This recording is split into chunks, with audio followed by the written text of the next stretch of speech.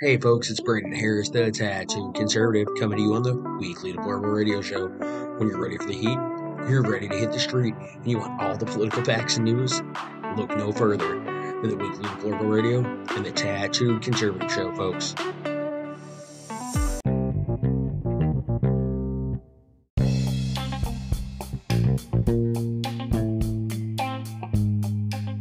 Hey folks, Brandon Harris, the Tattooed Conservative, back with the weekly Deplorable Radio, the Tattooed Conservative Show, guys. So happy to be back. It is now Thanksgiving. I'm actually cutting this episode for you guys at midnight on Thanksgiving. And I just want to stay consistent, A, with my podcast, but B, bring you guys some fun information. So I don't know if anybody's been paying attention to the news, but it just completely came to light that Joe Biden is utilizing his Thanksgiving time and the Secret Service's money to spend his Thanksgiving at a billionaire's house, folks. I'm not lying to you. I'm not kidding with you. Your president is spending Thanksgiving at the home of a billionaire, while normal people are struggling due to the COVID shutdowns, the continual COVID BS. And President Joe Biden thought, why not make it a perfect time as president of the United States while we're having this hard time, while everything is struggling and everybody's struggling, to go hang out with none other than a billionaire on Thanksgiving, guys. Even the Fast Five, as they call him, his own folks gunning back at him. I mean, guys, how much more stupid can this guy get? His numbers are plummeting. He's re-announced that he's running for office. He said, hey guys, I'm running. Joe's in. And he hasn't gotten through this term, let alone getting through this term. Joe Biden isn't fit to be president of the United States. We all know this. Anybody with common sense, anybody with half a brain, knows this man is not fit to hold office, but he's continuing to claim that he's focused on holding office. He's continuing to claim that he's going to make this difference, that he's going to do something here. And I can't anymore with the guy. I mean, realistically, Joe Biden is the biggest goofball that we've ever seen run and hold the presidential office to begin with. But then he's going to spend his holiday, while his ratings are already plummeting, at a billionaire's house. What else can Biden do to really upset the people? I mean, Biden is literally getting to the point where he is just destroying our country. And it's funny. And then, the biggest news we see is his precarious lesions removed during his colonoscopy. I mean, guys, that's not news. Joe Biden's a failure. Let's just get that through and through. Biden's nominee for top bank regulator, guys. I mean, let's get into this. They sank Biden's nominee, instantly sank her. And it is just getting worse and worse and worse as we move forward. And I just really hope that people are beginning to see that Joe Biden isn't the future. Biden isn't the future for this country. They took that future away by stealing the election, in my opinion. I don't care what you tell me. That's my opinion. I think they stole it. I think Trump should begin preparing to run again for office. I think that's going to be the way to go. And I mean, you even got Hillary Clinton coming out, boxing for Biden now. The Americans don't see what Biden's done for this country. Get out of here, folks.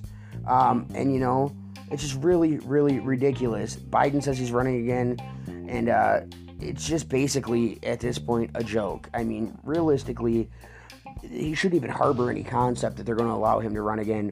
I feel in my heart Trump's going to be running again.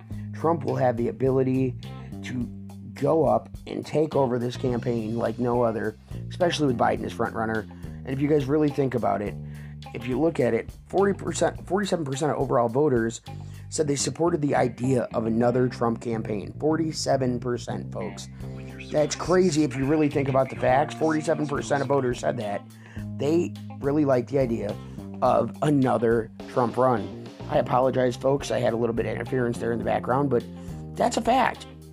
What I really find funny is that, it's just really ridiculous that the large percentage of voters are coming very, very heavy to stand with that. It's just really funny. And I think, just knowing that, knowing other statistics like 64% of voters overall don't want to see Biden seek another term, and that includes 28% of Democrats. It's really crazy to think that Biden has burnt so many bridges so quickly as president. He might not have the opportunity to run again because his own party is ready to oust him.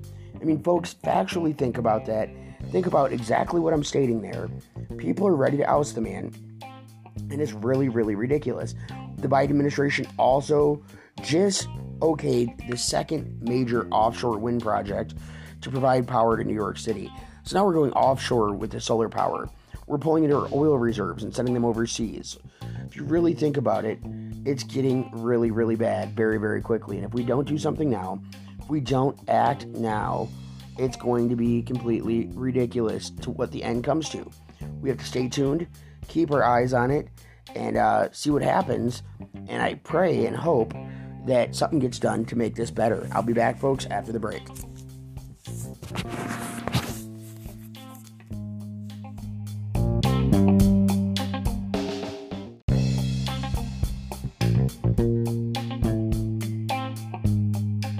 Folks, Brendan Harris here, the Tattooed Conservative, back with my regular, I just say daily now, not even weekly, regular daily episode, Tattooed Conservative on the Weekly Deplorable Show, folks. And Senator Manchin has called on Joe Biden. It's very interesting that the call has come out on Joe Biden to restore the Keystone Pipeline. That is very, very interesting. Senator Joe Manchin's basically called Biden out on the Keystone Pipeline. And he said, I continue to call on President Biden to responsibly increase energy production here at home, to reverse the course, to allow the Keystone Pipeline to be built, which would have provided our country with up to 900,000 barrels of oil per day from Canada, one of our closest allies. Manchin stated that in a Tuesday statement. What that is basically saying is there's already dysfunction within the party. Now Biden's off to his billion-dollar Thanksgiving, but in the background, his party is falling quicker and quicker and quicker. It seems as if the White House cannot keep up with the lies quick enough to keep up with the dirt coming out of the Biden White House and the Biden regime right now. Nancy Pelosi and her team have got to be, curling in their shoes, if they're not already curling and their toes aren't already rotting because they're like 90 million years old. But besides the point, they got to be curling in their shoes, thinking the fact that their presidential guy, Joe Biden, their candidate, their now elected so-called president, is not only failing them, but failing their chances at 2024, destroying their chances for 2022. And for the first time in U.S. history, a non-current sitting president, not Barack Hussein Obama, not the Bushes, not the Clintons, President Donald J. Trump has more power to control elections than the powers that be. For the first time in our history, we have a chance to take this nation back step by step, stone by stone, folks, and I am not one to sit idly by and watch. I like to be involved. I like to be on the ground. I'm telling you now, in my many years of experience, this next 2 election cycles are key to this country. Mark my words, we will take a majority in Congress in 22, and mark my words, by 24, we will, as a party, recontrol the White House, hopefully with President Donald J. Trump. Guys, we are headed on a path to success.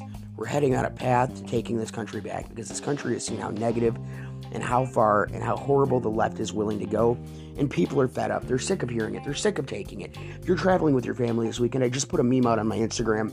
I'd like to hit at that meme. I said, turkey, $69, gas, $65, Biden is your president, useless. The Keystone Pipeline, he's useless. Bringing pricing down, he's useless. Balancing the economy and creating jobs, he's useless. Trying to control a fake pandemic, he is useless. Yes, people are dying. Yes, COVID is scary. Yes, my heart goes out to those who have lost members of their family to COVID, friends to COVID. It's not a fun thing to play with, but there was no reason for the mass shutdowns. Illinois is spiking so much right before Thanksgiving again. They're talking about shutting down the state of Illinois, where my daughter lives. My child lives in Illinois. Me as a father, I am deathly afraid for her to get a vaccine that I'm now seeing cause myocarditis in children when my kid is disabled. It is a scary freaking thing. And Dr. Fauci and the most powerful man or doctor in the world, Bill Gates, I don't know if you guys saw that on Google, type in who's the most powerful doctor in the world, and literally Bill Gates is all over the damn place. But these two men, along with Joe Biden, are making it a pleasure sport to try to control our children, try to force these vaccines into our children, to try to use our children as bait. They're now putting kids in, 3D vision glasses because, shots are so scary, and giving them shots.